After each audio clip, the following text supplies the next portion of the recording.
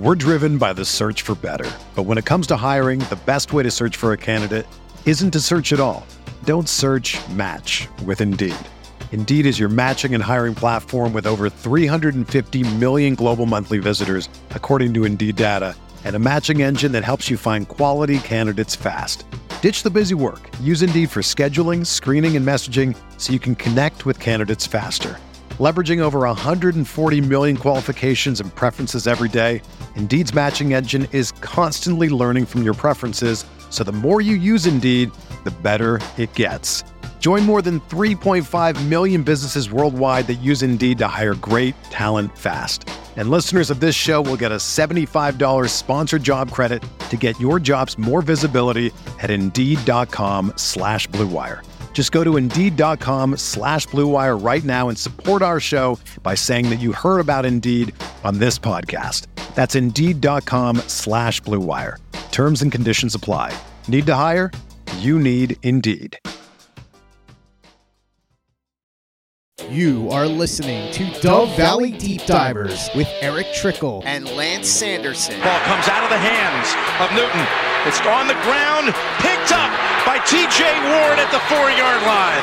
Vaughn Miller did it again. On Overtime Media. Mile high hello, everybody in Broncos country. Welcome into another episode of the Dove Valley Deep Divers podcast. I am your host, Lance Sanderson, and joining me as per usual is my good friend and colleague. He is Mile High Huddle's senior NFL draft analyst, the one and only Eric Trickle. Eric, dude, what's going on, man? How are we doing today? Doing good. I'm extremely tired as we're, in the final stretches. We're down to less than 2 weeks until the NFL draft. So we're in that. What's the word? The final stretch. There we go. Of getting ready for the draft. So I'm exhausted as I've been putting in a lot of extra work behind the scenes and everything, getting stuff ready and going, and figuring out what the plans are that we're going to be doing with the draft. And so I'm tired. I'm exhausted, but here in just little under 2 weeks, it's all going to be worth it. It's going to be the NFL draft, and we're going to have a great time spending that time sitting here in front of a camera and chatting with everybody in the chat. And thank you guys for joining us tonight. And hope you guys enjoy this show we have. Yeah, we got a great show for you tonight. As you guys can clearly see on the screen below me and Eric, we have a good friend of the show. He's been on multiple different times before. Been a while since we got our good friend, Coach Luke Polglaze on the show. Luke, man, like I said, it's been a long time since we had been able to hear your voice live on the show, but it's always good to talk to you. We always learn a lot. How you doing today, buddy? I'm good. I appreciate you guys having me on.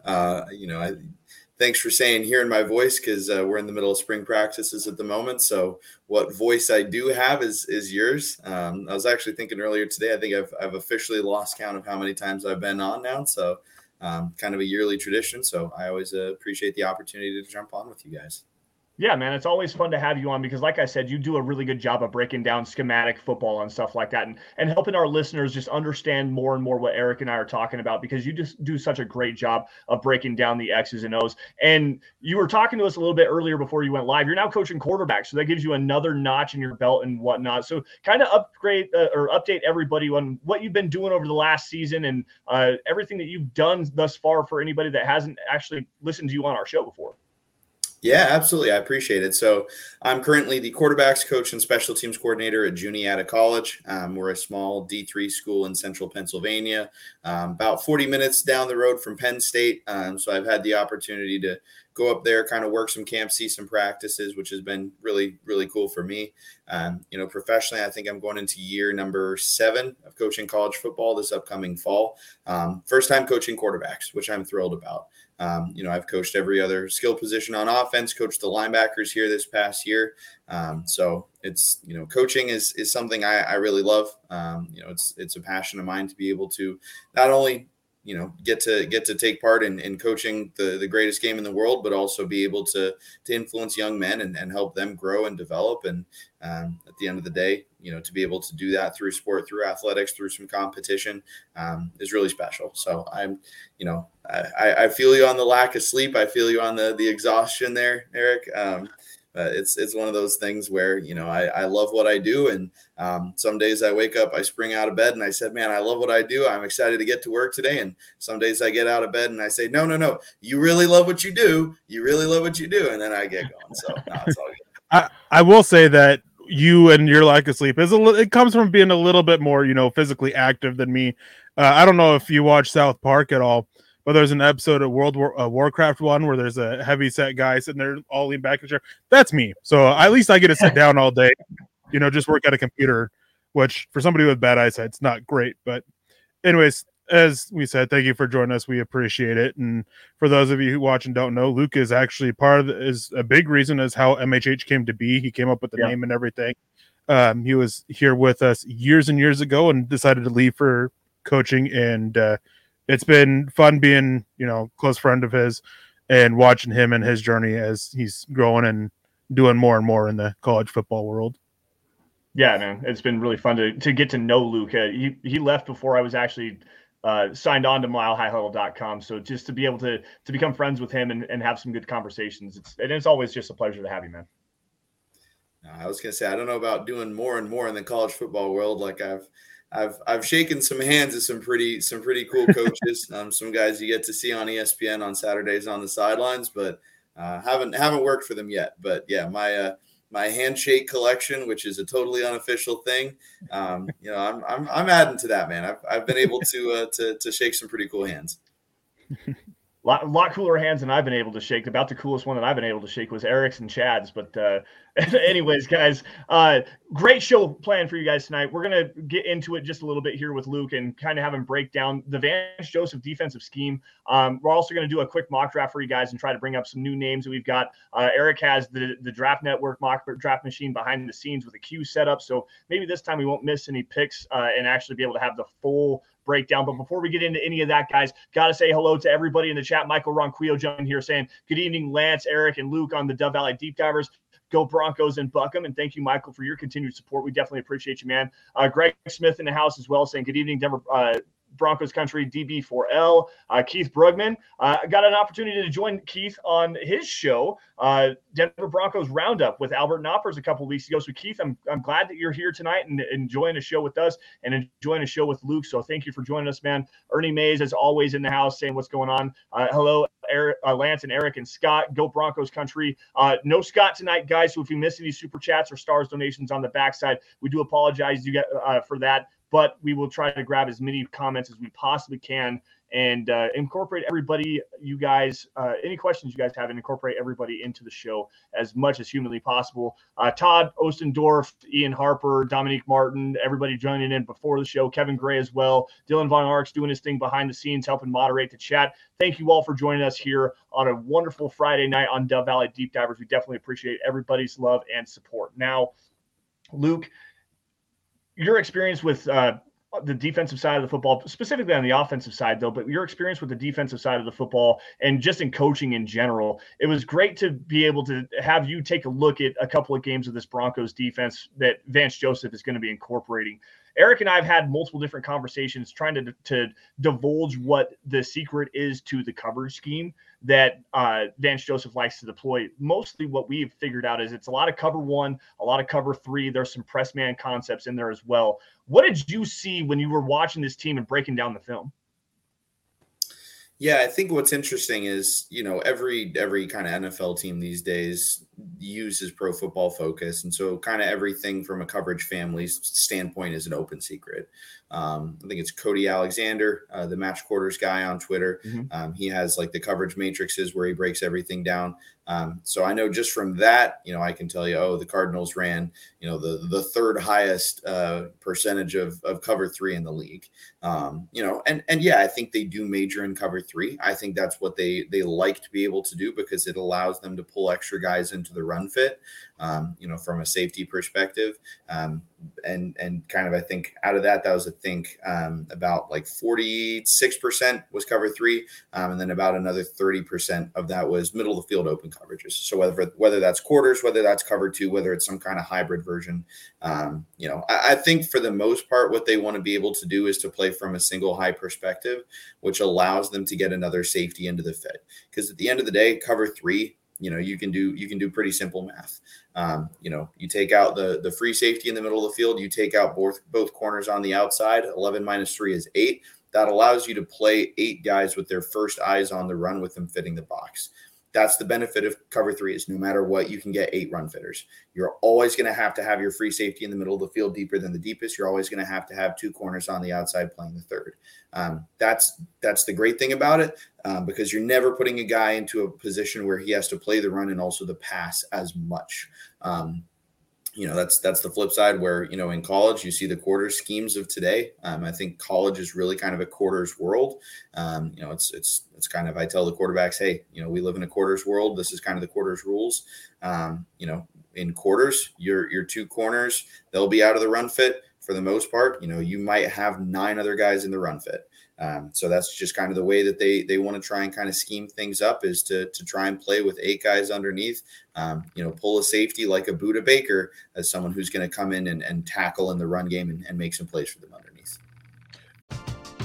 We're driven by the search for better. But when it comes to hiring, the best way to search for a candidate isn't to search at all. Don't search, match with Indeed.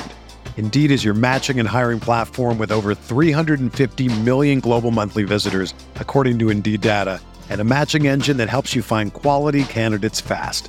Ditch the busy work. Use Indeed for scheduling, screening, and messaging so you can connect with candidates faster. Leveraging over 140 million qualifications and preferences every day, Indeed's matching engine is constantly learning from your preferences, so the more you use Indeed, the better it gets.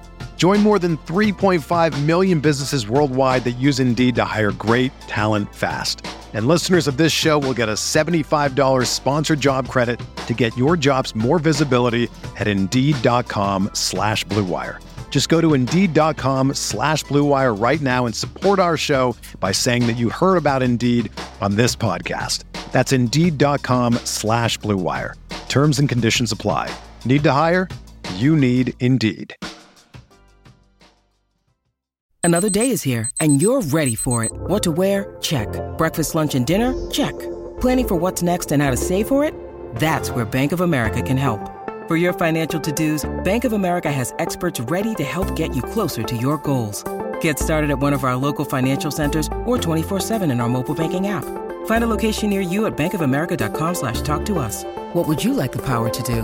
Mobile banking requires downloading the app and is only available for select devices. Message and data rates may apply. Bank of America NA, member FDIC. Yeah, real quick, we got Gary Palmer coming in with the $20 donation saying, Lance, Eric, and Luke, and Scott, looking forward to the mock draft. Go Broncos. Thank you, Gary, for joining us. Thank you for the super chat. We appreciate that. Once again, Scott was not able to make it tonight. He's has some stuff with his family going on.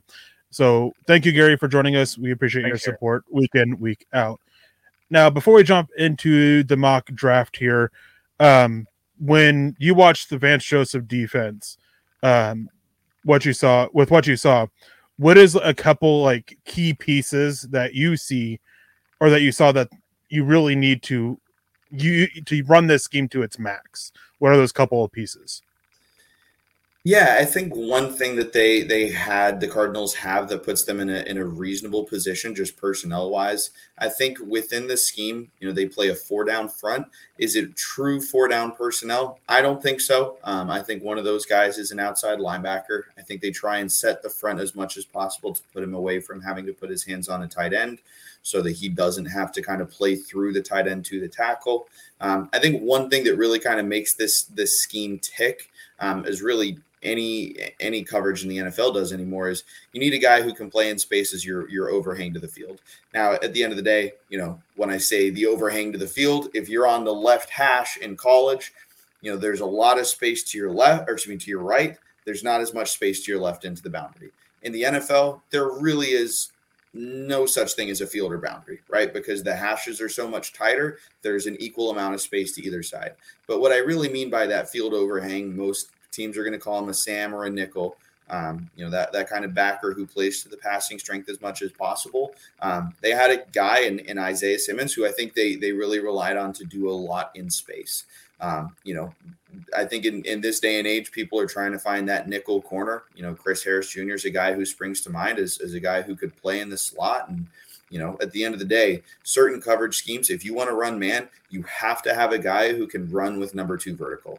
You have to have a guy who can cover slot receivers one-on-one, man-on-man. I think from what they structured the defense, Isaiah Simmons was a guy who they would move around and keep to the passing strength.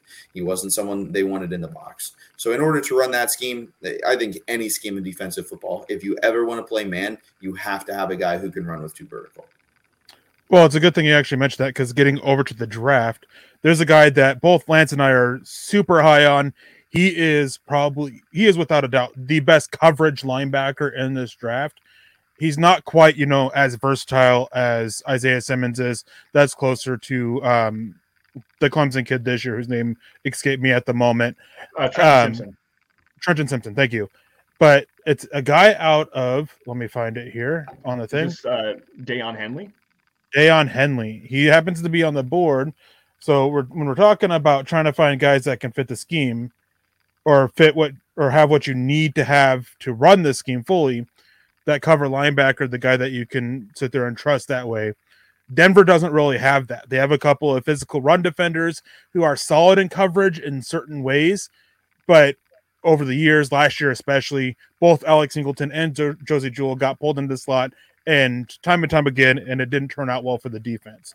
Well, Deion Henley, he's a good athlete, but he's a little bit smaller than a traditional linebacker in the NFL, but he's got height and length, and that's something that the NFL game has kind of, really expanded to, getting that height, that length there in the middle of the field, and using that to shrink those windows, those over routes where you're trying to drop the ball behind the linebackers under the safeties. And Henley, I mean, he's sitting right there. We have the back-to-back picks. We're not doing any trades in this one. And honestly, there's a lot of great value in having these two back-to-back picks. Henley, for me, is a guy who sits with a mid-second round grade. I just love what he can bring to the coverage game. And this without a doubt is the way I would go at this pick. I'm not going to disagree with you in terms of the coverage ability, but Deion Henley has some lack of ass in another way of playing in the running game. He doesn't take on blockers the right way, and he has some he struggles with the subtle nuances of things in terms of understanding his run fits and stuff like that. It's a coachable thing for sure, but him being, I believe he's a former safety that's moved forward just a little bit into the box and has been just a great coverage player, especially in the Pac-12 and some of those raid systems that you get. I like him a lot. There's nothing that's going to stop me from taking him here, but I want to just bring the full context of the picture here with Deion Henley. And him as a run defender is a very tricky situation with me, especially with the amount of responsibility that Vance Joseph puts on his linebackers in the running game. Well, when you look at the defensive line that they have currently, their starting unit, it's going to be a strong run defense unit. It's going to be guys that are going to their task is going to be keeping those linebackers clean so that they can flow with the play and, shoot the gaps and have that space to make the play. Right now, it's DJ Jones, Mike Purcell, and Zach Allen. All three of them are great run defenders. So while you do have this concern with Henley, and obviously there's going to be times where he's going to get caught on blocks a little bit, the goal is going to be to try to keep him clean so he can make those plays. But again, the biggest thing is you still have Josie Jewell and Alex Singleton to play against the run. Henley is that guy that you got to bring in for that added coverage of play and ability that you have to open up a little bit else that you want to do with this defensive scheme, especially against the quarterbacks that we play in the AFC West. So while the run defense is an issue, I'm not super worried about it because of he's bringing kind of that specialist that you need with the coverage ability in the division that they're in. Right, and he's also super athletic enough to be able to turn and run with any linebacker, and he has enough length that I said linebacker, I meant tight end. He can turn and run with Travis Kelce. Not that Darren Waller's here anymore, but he has the ability to turn and run with those bigger athletic guys and still have enough pop in his body and enough length to be able to bang with some of those guys. So it's a great pick. I think the pro game these days is interesting because it's evolving in a very different way in some regards than college. In some ways it's similar, in some ways it's different. In college, that guy who plays out extended over number two, in so many ways in terms of the run fits, we talk about RPOs and putting that guy in a run pass option conflict. Teams are going to structure to get that guy out of the run fit. It's called gapped out, right? Is that guy gapped out where he's not in the run fit and he just has to play pass? Now, what I think you'll kind of see teams start to do now in the NFL, even not necessarily playing RPO teams, but just realizing, hey, what defenders do we want to put in the run fit? What do we not want to put in the run fit?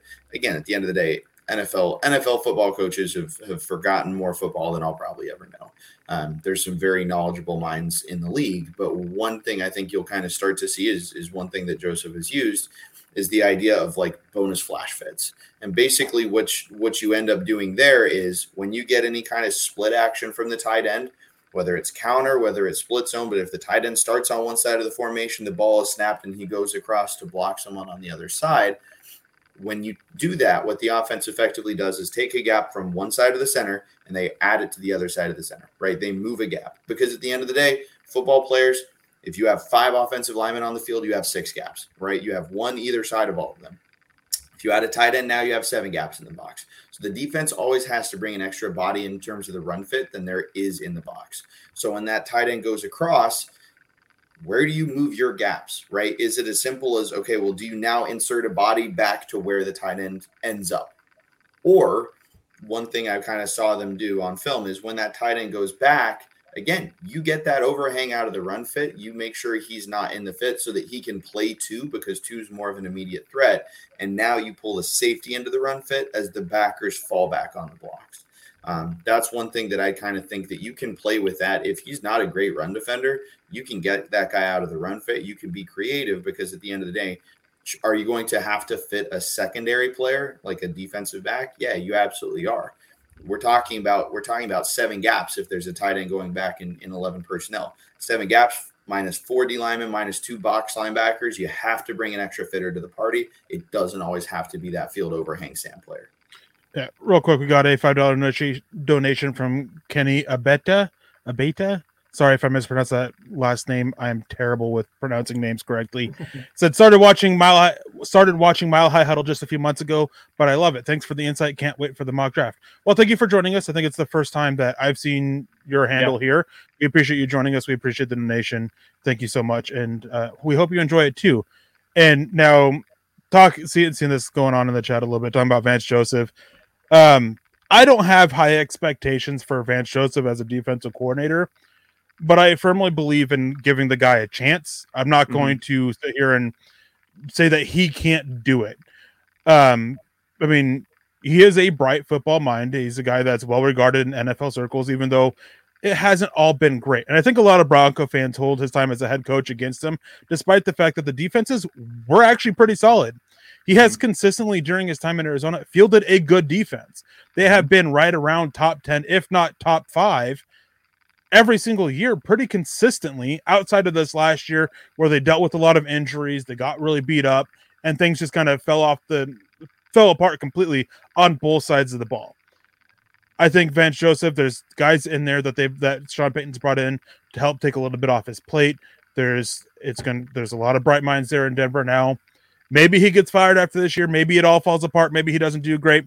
We just don't know, and we can't say anything like that here on April 14th when not even preseason, not even training camp, and they haven't even done anything on the football field yet. It's just been workouts. So we got to give it a little bit of time here. Now, going back to the mock draft to get this going on, I think it's pretty simple that we lock in Henley here. I think the value with what he brings is just too good. Yeah, I agree with you 100% on that. And I want to pivot off of the linebacker conversation here. And I'm like I said, I'm 100% with you. Deion Henley, I have a mid-second round grade on him, despite the issues that he does show in the running game. There's just too much coverage upside for him, and you can move him around all over the formation. I think he's a valuable blitzer as well because he has some really good first step explosiveness. I want to go back to Luke here though, because we were talking a little bit earlier, and you really were singing the praises of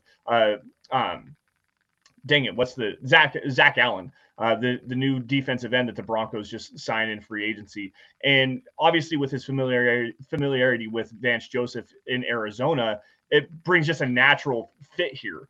You were talking about just the way that they were going to line everybody up with that backside defensive end. So typically what you're going to look at is wherever the tight end is going to move, you're going to put Zach Allen to that side to just have him blow up that tight end and just create conflict on that side.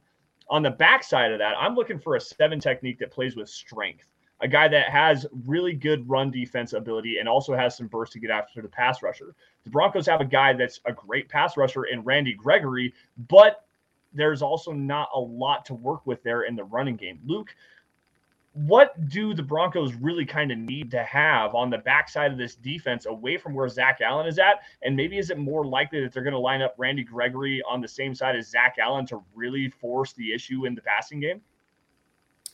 Yeah, I think the big thing for that is I think Zach Allen he's versatile enough that you can move him around a little bit. I think he's a tremendous asset at defensive end. And I think he's someone that, when you look at kind of a 3.5 front, as I kind of jokingly called it earlier, you need a guy who's going to be able to play at defensive end that you can line up over a tight end and basically be able to play that guy back through the tackle, right? Who has the strength to be able to play that. Because at the end of the day, if you get, if you're playing that guy as an inside shade in the tight end, if you get power, like he's probably going to have to be able to deal with a double team at some point. So he's got to be a little bit bigger. He's got to be a little bit thicker.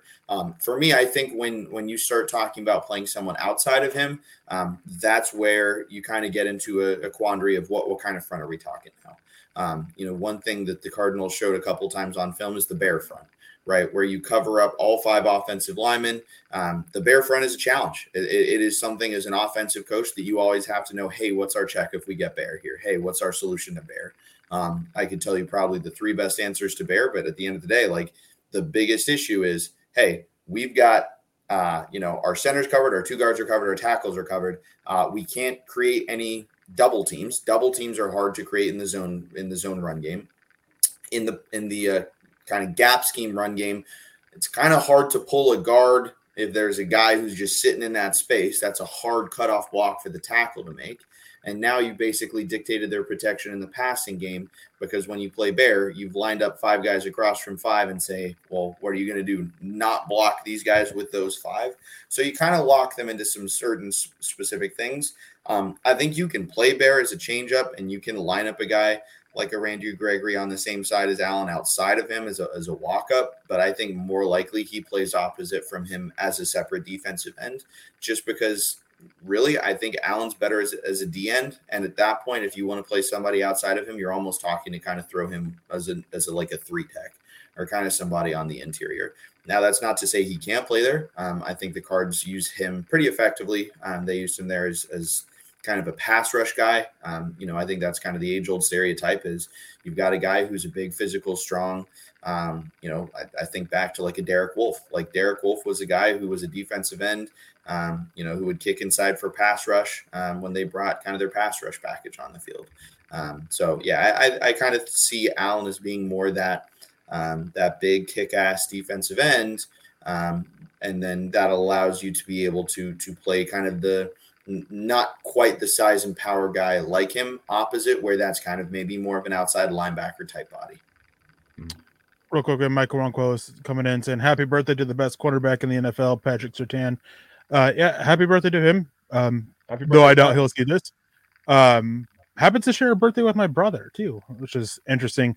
I have a conversation going on real quick about centers, talking about how that there's no center that we can draft that will be better than Cush this year. I strongly disagree with that. I don't think there's many options though. And I mean, John Michael Schmitz, Joe Tippmann, I think either one of them would be an immediate upgrade at the center position. Luke Whippler, maybe. I think Ricky Stromberg would be a pretty solid option. And there's a couple other guys that I think as well could be, but it'll be more of a competition there. But anyways, going for this, talking about on that defensive side, that backside defender, there's a guy who I think can fit with that quite well, who could pair with Zach Allen. Sorry, giving a bit of a hint there. Zach Harrison out of Ohio State, improving that edge position, that ability to get after the quarterback, something that has been really hindered by the Broncos over the past couple of years with trading away Von Miller, trading away Bradley Chubb. I know that there's some talk, some people believe that the tight end or that the edge room is good. And it's an edge room that could be really good. It's just that Randy Gregory can't stay on the field. Baron Browning has dealt with injury issues his first 2 years. What is Nick Bonito? He barely saw the field last year, and there were some decent flashes, but there wasn't any consistency to where the defensive coordinator last year took a shot at him and after a game saying that he still has a long way to go.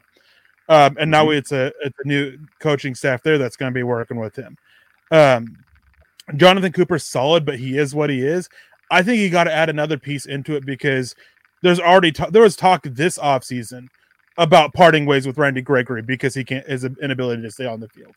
You got to find somebody. And Zach Harrison, I mean, a couple weeks ago when we did this mock draft and we traded down, Zach Harrison was the guy I wanted.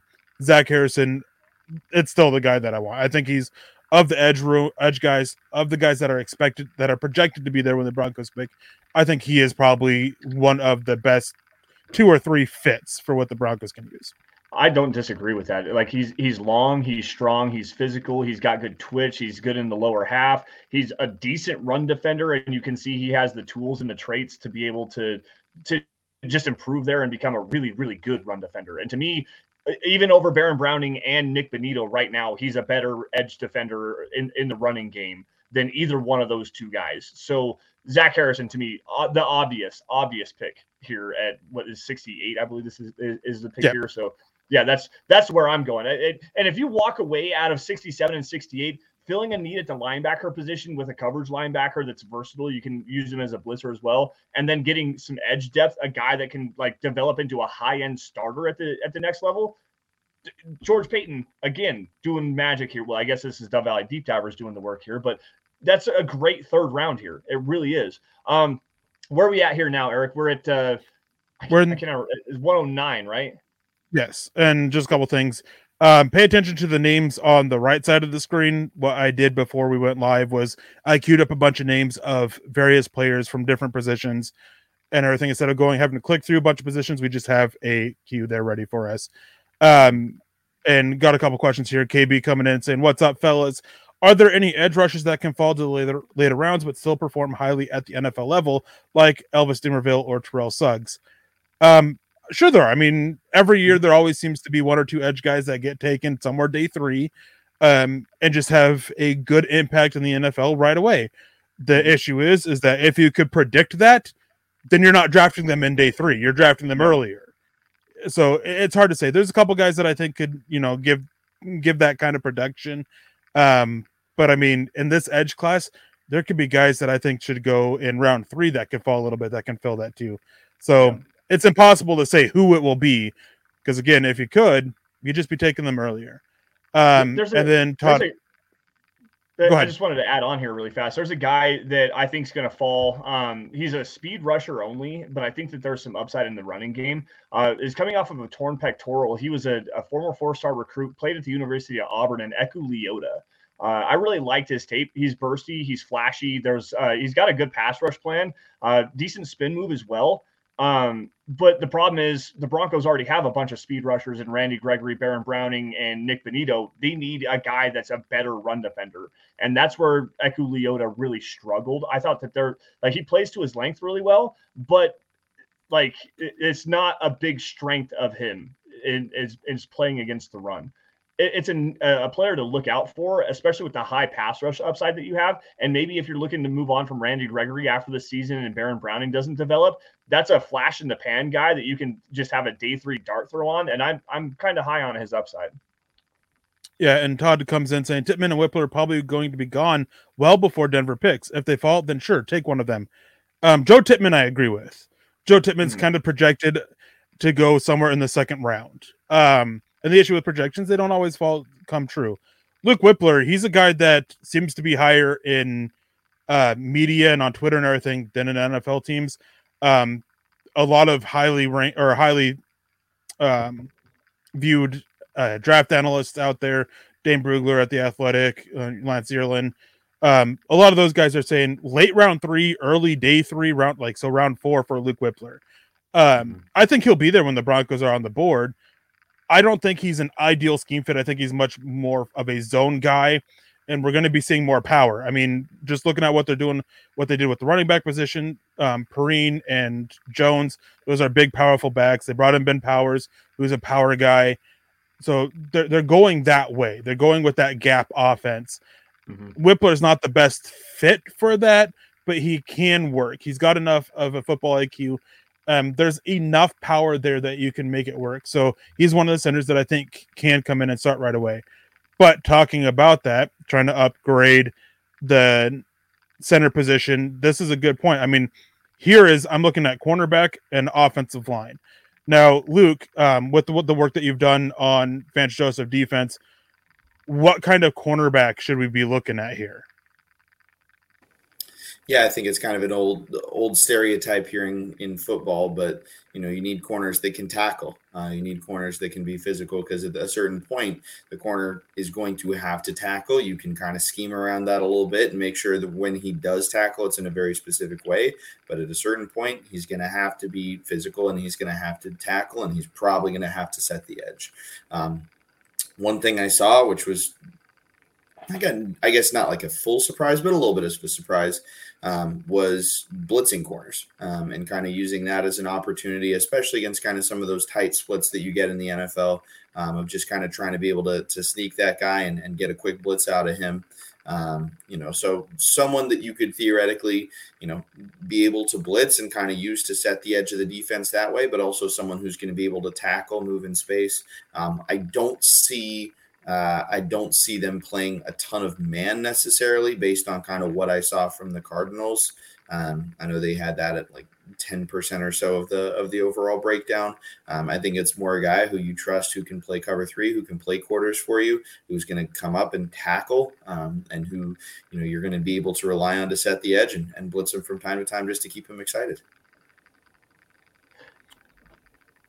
That makes a lot of sense. And the Broncos have a pair of cornerbacks right now that are actually pretty physical tacklers. I mean, Pat Surtain, there's some times where he'll like dodge contact and whatnot, and we have some issues with him personally. But damn it, what the hell is his name? I'm drawing a blank big time. Damari Mathis. Yes, Damari Mathis. I really like his ability in the running game. And Luke, I wrote an article, and you and I kind of went back and forth and was talking about it. A film breakdown that I did on Damari Mathis, I believe it was after the Chargers game. Anyways, both of those two are quality tacklers. Behind those guys, though, you've got K'Wan Williams, who fits really well in the slot. He's a good tackler as well. But Aseng Bassi, bad tackler. Michael Ojemudia is not around anymore. They've got some severe depth concerns.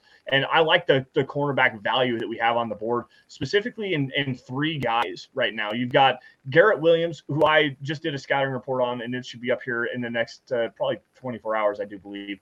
Darius Rush out of South Carolina, who I really like his physicality, and Tyreek Stevenson out of Miami. All 3 of those guys are quality and press. They can play up close to the line of scrimmage. They're very physical in their press. They're very physical as tacklers. Good fluidity for the most part in open space, except for Tyreek Stevenson, who looks like he's stuck in the mud most of the time. But those are 3 guys that I'm looking at. Eric, what do you think? I'm not looking at any of them. If I'm looking at cornerback, I'm looking at Cameron Mitchell or Corey Trice.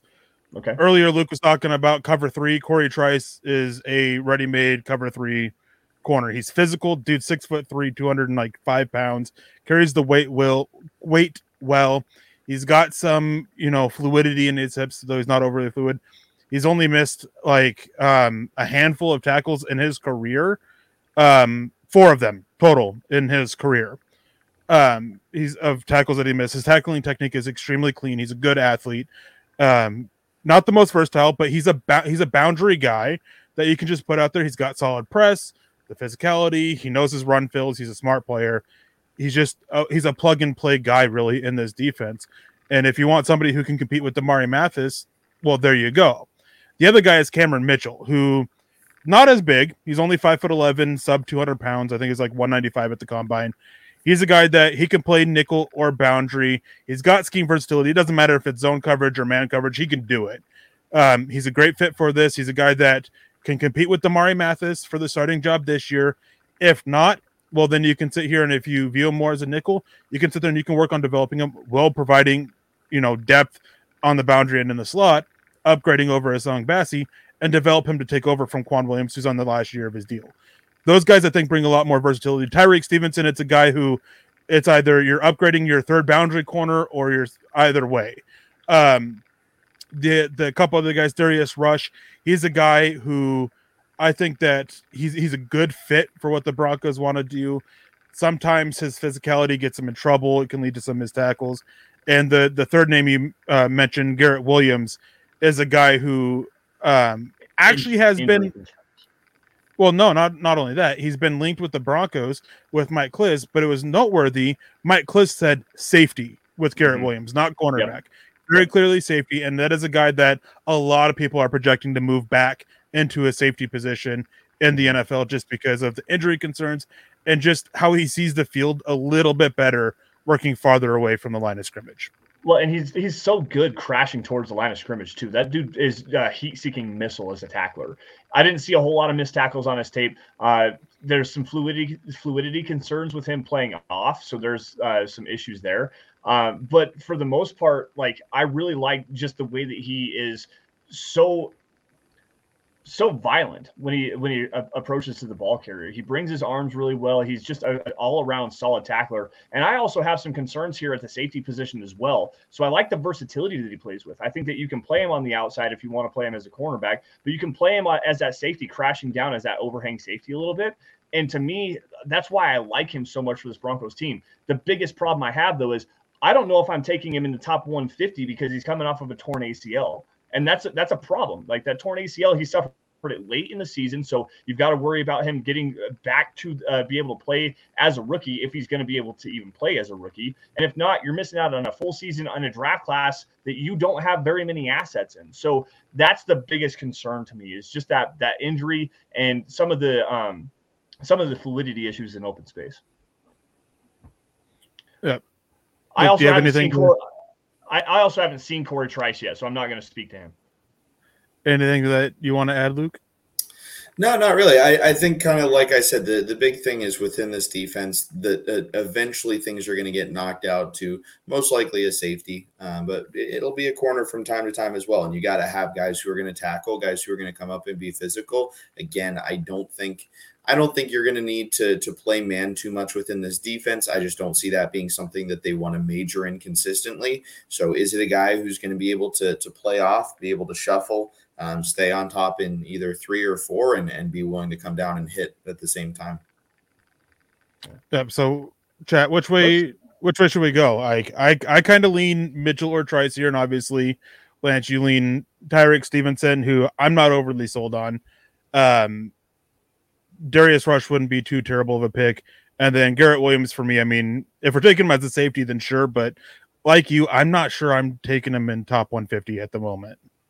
Well, I think the big thing with me with Tyreek Stevenson is the fact that he is so physical and press man. And when things get crazy, the 3rd and long situations where Vance Joseph does like to bring some exotic blitzes up front, he does like to play a lot of press coverage up on with his cornerbacks on the boundary. So to me, that's a big boost with Tyreek Stevenson, which is why I'm so keen on the Broncos bringing him into this role. So that's a big reason why I want to go there. I do actually like the idea of going with I just want to throw another name. Go ahead. Just throw this out there real quick with Stevenson. This dude has a career missed tackle percentage of 17.1. Wow. With 26 missed tackles over 4 years, 15 of which in the last 2. Just something worth out there. And he can be quite grabby. He's gotten hit with quite a few penalties in it, something that Corey Trice hasn't quite had. Right. On the flip side of it, though, going back to Corey Trice, the other guy had, I will say there are times where his demeanor and run support isn't great, but he's got really good ball skills, and so you just want to improve that demeanor as a run defender and have him be a little bit more consistent there. Right.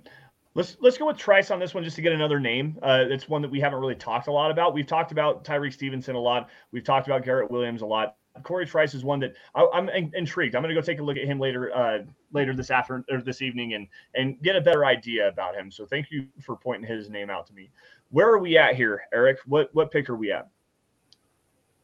1 second. Let me clean up the queue a little bit. We are at pick 141 in the 5th round. Okay. And again, talking a lot about centers. Well, there's a couple centers here that I think could be an immediate upgrade over Lloyd Cushenberry in Oluwatimi, who I think that I don't think he's super far ahead of Cushenberry, but I think with his football IQ, he's easy to plug in there and play. And then Alex Forsyth, again, his demeanor, his nasty attitude, something that Lloyd Cushenberry kind of lacks. There's times where he kind of backs down to power a little bit and just is a little bit complacent. I think Alex Forsyth, you don't have that concern about it. Really bright kid.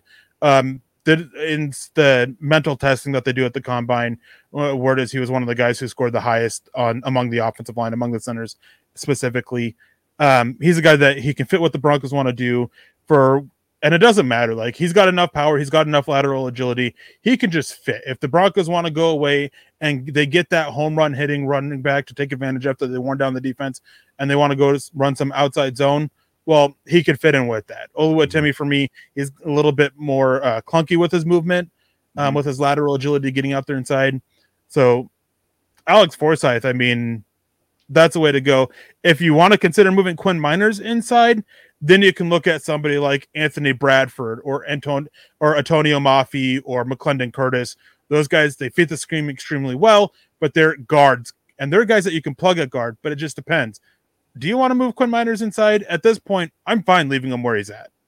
Well, and we talked about this last week, and Luke, I want you to jump in here if you have anything that is objectable to what I'm saying here. And Buckham Hard coming in here saying Alex Forsyth 100%. I'm 100% with Buckham Hard and with Eric here. Alex Forsyth is the guy that I really like because his hands are so active and they're so accurate. When you snap the football, we talked about it, like, how is it such a transition from sliding to guard into center?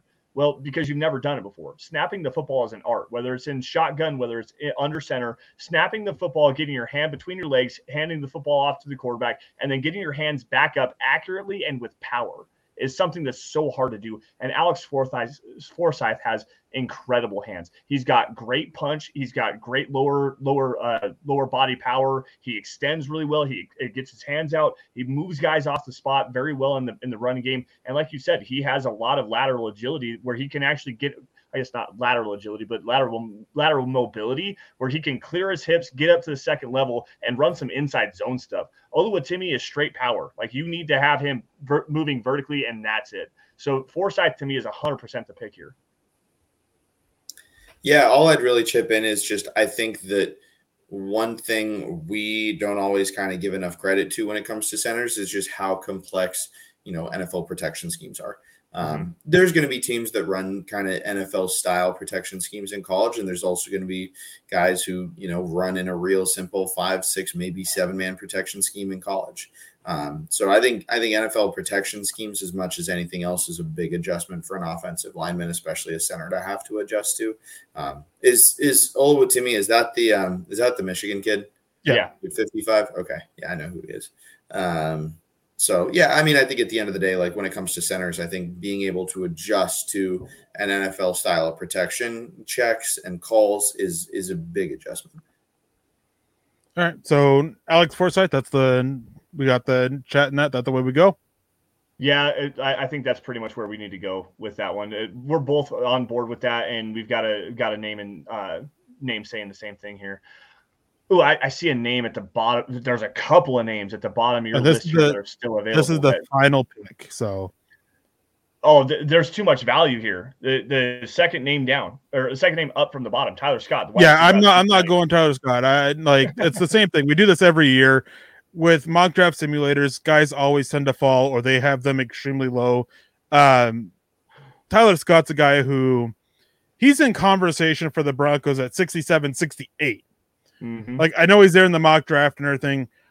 Maybe there's something there, injury wise, character wise, that sees him fall this far.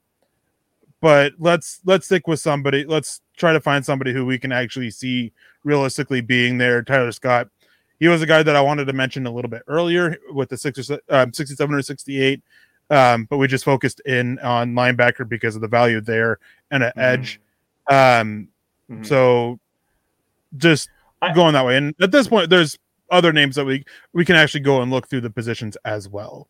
Right. Well, I just quickly on Tyler Scott here. And I was listening to a podcast. It was Trevor Sikkema and Connor Rogers over at Pro Football Focus. They have their new the NFL Stock Exchange podcast. They did their final wide receiver rankings, and they both had Tyler Scott within the top 10, firmly a second-round pick. So there's the disclaimer on that. Regardless, they both said the exact same thing, and I'm going to agree with them on this wide receiver class. I am so tired of watching these tiny, small-ass wide receivers run around all over the field. Like, that's what you have. Everybody is small, everybody is fast, everybody has good hands, but you don't know how to project them because there's like, what do you do with a guy that's 5'10", 185 pounds? Like, do you play him on the boundary with bad ball skills? Like, is he a straight go route guy? Because Tyler Scott's not a great route runner. He also has some drop issues in his past. Like, there's a problem here. I'm tired of watching these small receivers. The guy right below him, though, Bryce Ford-Wheaton, who increased his jump ball versatility, increased his contested catch situation, is also 6'3", 218 pounds, and runs a 4.38 40. That's a guy that I'm very intrigued by because he brings a different skill set to this Broncos receiving corps. Did I break Luke, up? do you have... No, I was waiting to see if Luke had anything to add on that. I mean, D3 football is all small, fast wide receivers, so I really you're right up my alley here. There's not much to say there. I think ultimately, at the end of the day, like I can't speak to the film itself of any one of these guys because I'm not the draft experts you guys are. It strikes me that a guy who's 6'3", 218 and who can run a 40 like that, that feels like a project pick because if that guy is still on the board right now, there's probably a reason. And that reason is probably he's not a finished product as a football player. Do those guys, when they go in the first round, are they always the finished product? No, you get like, what was the kid? Kevin White, who is a big, tall dude who could run fast. Like, sure, if they show that they could be pretty good at football, they'll go early. If they show, hey, they have a long way to go before they're anything, they go late. So I was going to say, go ahead. I was going to say, like, you were with us when the year Kevin White came out, right? Yeah. Yeah, that's Bryce Ford-Wheaton right there. He's Kevin White. He's just not as good of a version of Kevin White when they were entering the NFL. And I believe they're from the same school. Wasn't Kevin White a West Virginia kid? Yeah, Bryce Ford-Wheaton is a West Virginia kid. Like, they're the same player. That's kind of why my mind went there. Who was the Auburn guy who this happened? Didn't the Broncos draft an Auburn guy a couple of years ago who was a big receiver? Seth Williams. Seth Williams. I think you see these every year. Like, I really do. This is one of those things that we kind of have talked about, from time to time is like, I think at a certain point when you're an NFL wide receivers coach and you're getting towards the end of the draft, you say, hey, give me the big dude who can run fast. And I believe in myself and my abilities as an NFL wide receivers coach to develop this kid into something that's going to contribute. It's a late round pick. It's a flyer pick. Give me the guy. I'll work my magic. He's an athlete.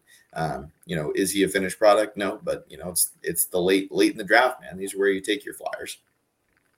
And there's another guy here that of the same size that the Broncos have actually brought in for a visit out of Arkansas, Matt Landers. He's another guy. He's 6'4", 200 pounds. He's got a good build on his frame, but he is a little bit lanky because at 6'4", 200 pounds, you're going to be a little bit lanky. But with these guys, I mean, you have the same issue with Bryce Ford-Wheaton. You have the issue with Tyler Scott. Drops are an issue. Now, Tyler Scott, really quick, since you mentioned it, he's got the cleanest hands of these three receivers that we're talking about. His drop rate is only about 10%, 10.7% in college, I think it is, whereas it's like over 15% or closer to 15% for Matt Landers. For Bryce Ford-Wheaton, it's sitting about 12%. So, and at this point, I mean, drops are going to be an issue that you have. So Matt Landers is one. Dante Demis Jr., if you want to take a guy who's had some injury issues, who I've heard multiple people talk about how if he wasn't as banged up as he was throughout college, then he's a guy that you're probably hearing his name called in somewhere day 2. So round 2, round 3. That could be worth a shot here. There's also running backs, Deuce Vaughn. If you want to take a shot on a guy who's historically small for a running back, standing at 5'5" and just a little over 170 pounds, and his build he's got a lean build too. Deuce Vaughn, I mean, if you want a home run threat, like, you can take a shot on him. If you want to take an option on a developmental tackle, well, you've got John Ojokwu, you got Richard Garage. Those are options as well. So there's plenty of ways that we can go. It's just a matter of figuring out which way it is. Tight ends, we can look at tight ends. I was going to say, what other running backs are available and what tight ends are available right now? So running backs, I took a quick look through it earlier. Eric Gray's a guy who I think will go higher than this. He's a receiver, though. Like, he's more receiver than running back for me at the NFL level. Just catches the ball so well. He runs routes better than a lot of receivers do in the NFL. Keaton Mitchell, he's another guy. He's like 5'7", 5'8", and like 160 pounds. But he's got explosive speed, and anytime he has the ball in his hands, he's a threat to take it all the way. Mohamed Ibrahim, he doesn't have that, that long speed to consistently take the ball and, take it to the distance. But injuries are the bigger concern. The dude's knees are just completely messed up.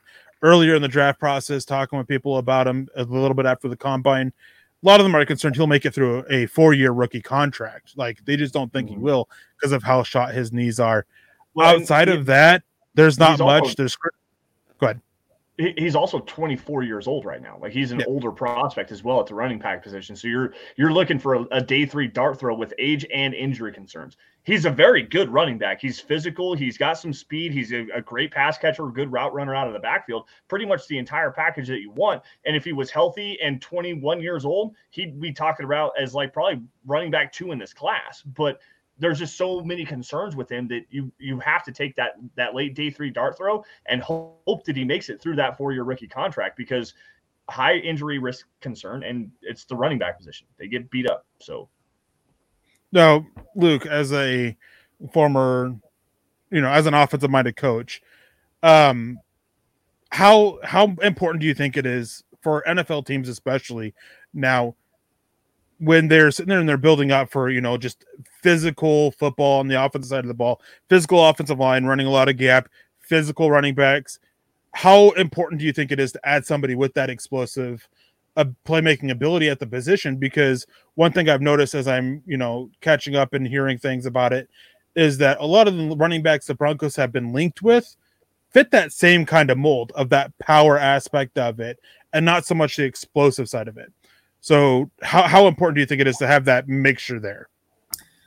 I think there's kind of a little bit of a misconception in football these days that, like, if you run a power offense, what you really need is a big, slow, plodding running back. I think explosiveness translates no matter the scheme. If you do have a dude who's going to read inside zone, and when the linebacker, commits to the gap, he cuts off of that and bang, goes 80 for a touchdown.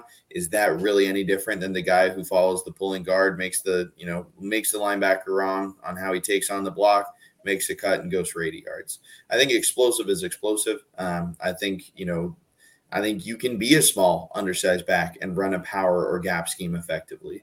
I think you can be a big, slower back and run inside zone effectively. I don't think there's any one model specifically for success. For me, when I evaluate running backs as a recruiter, one thing that always jumps out to me is lateral agility. Like, is he a guy who has some lateral move, who's going to be able to jump cut and be able to refine his balance and refine his explosiveness? Maybe when he's off his platform, right, when he kind of has to adjust laterally, can he put his foot in the ground and get north and south? So for me, that's one thing that I don't even think size or anything like that matters. I think explosiveness matters, and I think lateral agility matters. So listening to you. Go ahead, Eric. Go ahead. Sorry. No, go ahead. What about vision is a great question. Yeah, vision is important. I think you can go out, and kind of list any one of the qualities and say, oh, is this important? To be honest with you, when I evaluate high school tape of running backs, half the high school, football teams in this country have not heard of a tight angle of film, right? From the O-line, D-line, linebacker perspective. So for me, vision is not as important because I'm working off of a kid whose only film as a running back is from the wide. I can't see what he's seeing. I can just see, is this a guy who can move laterally, who can be physical, who can finish, who can be explosive?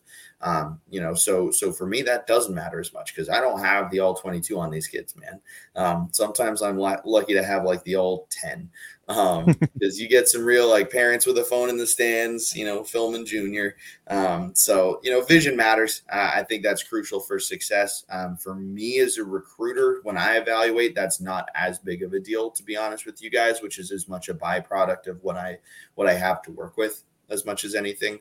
I do think vision matters. I think really kind of, another thing that's really undersold, that's really kind of undervalued is balance. Is he a guy who's going to be able to keep his balance, to be able to, work a stumble drill and still be explosive as he kind of goes through traffic or kind of a shifting landscape? Yeah, real quick, Todd Ostendorf, what about Keely Ringo? Keely Ringo's out of Georgia, and he's a big athlete pretending to be a corner currently. Yes. So that's Keely Ringo. He's a guy that's projected to go in the second round because I think Luke touched on it either earlier in the show or before we went live, and it's something that I've said on here a lot.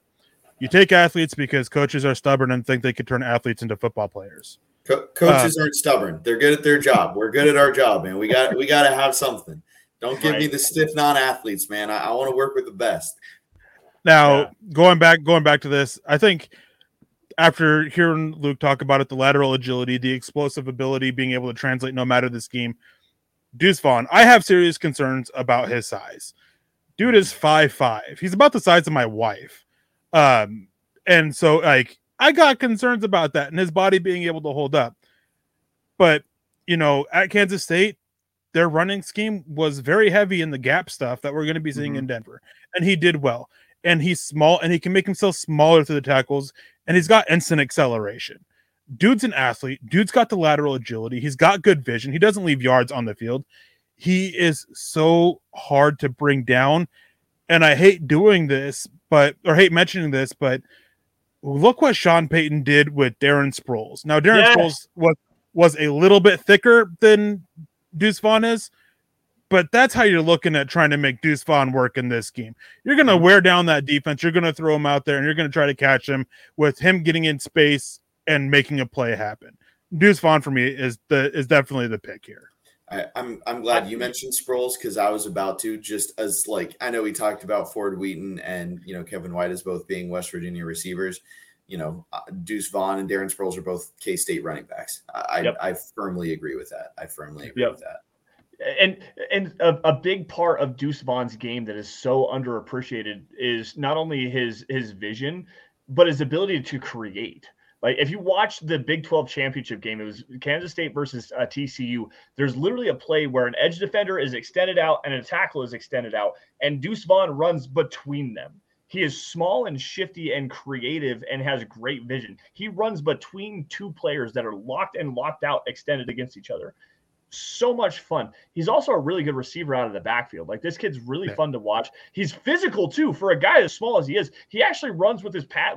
He runs behind his pads. He dumps his head down a little bit too often, but for the most part, he just is an overall quality player. And like Eric said, like Luke said, Darren Sproles, man, that's the profile for this kid. He is low key Darren Sproles out of the backfield. It's a really fun pick. I will say there are two concerns with him. Well, another concern with him besides that, he's only fumbled twice. That's a huge, that's an elite fumble rate that he has. But the issue is, part of the reason why it's elite, he has almost 900 touches in college. 800. That's there on the high end that teams are looking for. That's a lot of miles on the tires, especially for the type of running back that he is. I mean, 750 to 800 now is about the max teams are looking for. But again, I mean, you're taking a guy, we're talking about 6th round, explosive playmaking ability. He's played like over almost 3,000 snaps in his career or something like that. Just consistently out there on the field, hasn't been banged up, and just holds on to the ball. Like, despite the issues of the miles on his tire at the 6th round, that's a risk that I think is worth taking. Well, and another thing about him is when you watch him run the football, even when he runs between the tackles, he never takes like that big shot. Like, there's never a time where he just gets absolutely blown up in the hole because he's so low to the ground. He's so compact and so tiny that whenever he does, he doesn't have a whole lot of physicality running through anybody. Like, he'll dump his shoulders down and fight through the contact, but he's not a guy that's just going to go out there and go ram heads with anybody. He understands he's small. He understands that being a smaller player, you're going to take some bigger hits, and you never see that on his tape. Like, I don't recall any time where him being as small as he is, where he really got lit the hell up by anybody that he played against in the Big 12. Not at all. So, he understands how to play the game as well, being a smaller guy. He's been small his entire life. That's a big question with Bryce Young out of Alabama. He's been small his entire life. That's the biggest concern with Bryce Young. With Deuce Vaughn, he's been small his entire life. He knows how to play as a small player. So I like that about him. He understands football and how to play it. Before we get to recapping this, we only got a few minutes left here. Tim Durr asks, how does Deuce stack up to someone like Phillip Lindsay? Phillip Lindsay is, Deuce Vaughn as a prospect here. We can't talk about NFL career because Vaughn has never played in the NFL yet. Deuce Vaughn is far more explosive. Philip Lindsay has this weird misconception about him from Broncos fans who think he was this great receiver, explosive back. He wasn't. He was a small back that had good burst, but the long speed wasn't great. He had good agility to make people's miss, but there's a reason why he's no longer in the NFL. And that could happen with Deuce Vaughn. Deuce Vaughn's explosive. He's not quite as thick as Philip Lindsay is, but he's a significantly better prospect than someone like Philip Lindsay. Mm-hmm. And then Facebook user, Denver needs a third down back, not a scat back. Pretty sure this is Jody, but if it's not, just let us know. We can't see it because of settings that you have on Facebook. For me, anyways, and Lucas, this is something that you could touch on for a little bit. I think that the way the NFL has evolved a little bit is someone like Deuce Vaughn, scat backs really aren't a thing, so to speak, anymore. Deuce Vaughn, he's got enough there. Like, he's not a big, powerful guy, but you can use him on first and second down. You can use him between the tackles. You can, like, he's not a scat back. For me, scat backs are guys that they're just more of a receiver only third down option, who can offer up a little bit running style to him. And that is definitely not Deuce Vaughn. And understandably so, as Tim Dirk comes and asks how his blocking is, he's not a good blocker. Like, if he's out there on third down, he's going to be working as a receiver. He's not going to be kept into block. If you're keeping somebody into block, you're going to Perrine, you're going to Jones or Javonte Williams whenever he comes back. You're not going to be having the 5'5", 175-pound running backs, and they're trying to block the 6'4", 250-pound, 260-pound Myles Garrett or Max Crosby or whoever. Just not going to happen. Now, Luke, maybe you can touch on a little bit about the whole scat back thing in the NFL and just in general. Yeah, I think as much as anything else, when it comes to running backs, they've got to be able to function within pass protection, not only from a talent and an ability standpoint, but also a mental standpoint. We talked about protection being complicated for centers. It's also not easy for running backs, right? They've got to be able to understand the protection. They've got to understand who their keys are, who they're working to, and they've got to be able to get there, and they've got to be able to execute the block. So I think there's a lot of kind of different things that fall into that, right? There's kind of a couple different aspects to it overall. I think, like you said, scat backs, I don't really see kind of being as much of a thing anymore. The flip side is I think you can do some things protection-wise to slide the offensive line to the threat, right? Where is the blitz threat coming from? Where are they trying to bring the pressure from so that the running back looks opposite that, right? So that he is not taking on your defensive ends, that you keep your big on big, you play your O-line on your, against the D-line, and now the most he has to pick up is a blitzing Mike. That's still a challenge. That's still one of the hardest blocks in football, in my opinion, is a running back meeting a blitzing linebacker in the A-gap is tough. Mm-hmm. You got to have a certain specific mindset to be able to do that at any level. But I think you can scheme around that a little bit. That if he's in protection, that you give him, frankly, the least challenging block if you need to. And one thing I will say is, while he won't hold up, he's going to give it his all. That's mm-hmm. one thing that stood out. He gives it his all as a blocker, and sometimes that extra second that you can have of just being in the way can be enough when you're blocking as a running back. But also, as mentioned, is even though it would be a little bit of a tell that he's out there on the field, he's going to be used as a receiver. You can still scheme things, as Luke talked about, to cover that up. And if you want to keep a running back in, or at least keep the defense guessing a little bit, well, then you can go to Samaj Perrine, who does bring that receiving ability and blocking ability that you can kind of have that mixture in there for. So it's important to have blocking for the running back position is one of the things I look for, as it is with receivers. But with Deuce Vaughn, with the type of player he is, I'm willing to overlook it a little bit. Also being in the 6th round here, willing to overlook it a little bit because of what Denver can make up for it. Now, Lance, you had a couple of comments you wanted to grab real quick. We only got about 3 minutes before we got to get out of here. Yeah, I just wanted to grab a couple of comments before we get out of here, guys. We got Phil McLaughlin jumping in here, as he always does late in the towards the end of the show. Great show tonight, Lance, Eric, and Luke. Really enjoyed listening to all the knowledge on these draft prospects. #Buckham, #Go Broncos. We also have Michael Ronquillo, as he customarily does at the end of the show, throwing some stars around. Great show tonight, Lance, Eric, and Luke on Dove Valley Deep Divers. Go Broncos and Buckham. And thank you all. Thank you, everybody, for joining us tonight. We really appreciate that. Eric, go ahead and run us through. Give us a quick breakdown to everybody on how this mock draft ended up, and we'll get out of here. Yeah, so with pick 68 in the mock, it's actually pick 67 due to the forfeiture of the Miami pick. We took Diane Henley, the coverage linebacker out of Washington State, somebody that you're going to have to work around a little bit with the run defense, but hey, you got linebackers to help do that, and really it's a focus of you got to improve your coverage ability from the linebacker position. You got Zach Harrison with pick 68, improving the edge ability, setting the edge, run defense, getting after the quarterback. That's something else that was pretty big there. Corey Trice, big corner, somebody who can compete with Damari Mathis right away for that starting job, at least upgrading the number 3 boundary corner spot. You got Alex Forsythe, somebody who can come in and I think has enough to start right away as a center in the scheme, but can compete at the very least, compete and push Lloyd Cushenberry, potentially replacing him next year. And then the explosive running back Deuce Vaughn out of it. And Jody comes in in the 6th. Chris Rodriguez would be awesome. No, he wouldn't, because Chris Rodriguez is bad and he fumbles a lot. Yes, like one fumble every 68 carries, I believe it is in college. Like it's ridiculously high for Chris Rodriguez fumbling the football. No, hard pass. Luke, anything else you want to add before we get out of here, buddy? Nah, guys, I'm good. I appreciate you guys having me on as always. It's always a pleasure to join you guys. And yeah, well, thank you again for letting me kind of jump on and talk some ball.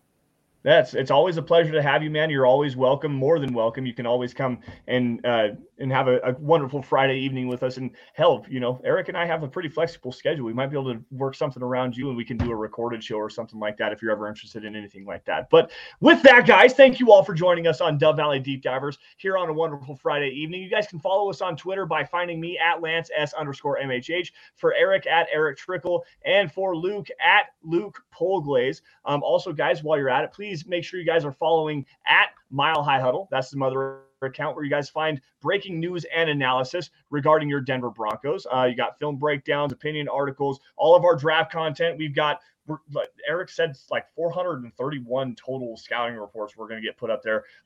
We were shooting for 400, but Eric decided to go above and beyond and get even more in there. Anyways, you can find all that at Mile High Huddle and also at milehighhuddle.com. Folks, if you are financially able to do so, great way to support the website, MHHmerch.com. Get your swag on, get yourself a hat, a t-shirt, anything to support your favorite show, milehighhuddle.com. There's something for the guys, something for the gals, anything to suit your fancy, you guys can find it there. Super chats and stars donations are great. They're wonderful. We definitely appreciate everything you guys do for us, because without your guys' support, we couldn't do what we do best, which is cover your Denver Broncos. But easily the best thing you could do is subscribe. No matter where you guys are at, whether it's on YouTube, Facebook, Twitter, Twitch, subscribe to Mile High Huddle. Like every video you guys see, and if you love it, please share it out and get it in front of as many Broncos fans as humanly possible, because, man, it's the greatest way that you guys can support the show is to get more eyes on what we do, because without you, we couldn't do this on a daily basis, man. Eric, before we get out of here, we lost Luke. Looks like he's got some stuff going on. Mm-hmm. Anywho, any last words? Dude, you got any big plans this weekend? Other than just doing work? Just going to be working and everything, and slowly starting to get everything together to go to a certain someone's wedding here in May. I tried to get Luke to join us on May 19th, but for some reason that just wasn't good enough. But no, Luke, thank you. A little busy. Yeah, well, I think we'll both be a little bit busy that night. Which May 19th, by the way, I won't be here, so somebody will have to fill in for that, Lance. But anyways, thank you guys for joining us. I hope you guys enjoyed the show. I hope you guys have a wonderful weekend. Stay safe. Don't drink and drive. And we'll see you next week. Yeah. Kenny Abeda jumping in here at the horn with another $1 super chat. Nothing to say, just showing some love and appreciation. And Kenny, dude, thank you for joining us, man. It's a pleasure to have another new face in the chat. We really appreciate your support and your donation. And hopefully you stick around. Hopefully we entertained you and help kind of enlighten you, give you some better football knowledge, and hopefully Luke did a good job of not running anybody else away with too many confusing lingo stuff that he was talking about. But with that, guys, you all stay safe and take care. Have a great rest of your weekend. We will see you guys same time, same place next week. And as always, go Broncos. You are listening to Dove Valley Deep Divers with Eric Trickle and Lance Sanderson. Ball comes out of the hands of Newton. It's on the ground, picked up by TJ Ward at the 4-yard line. Vaughn Miller did it again. On Overtime Media.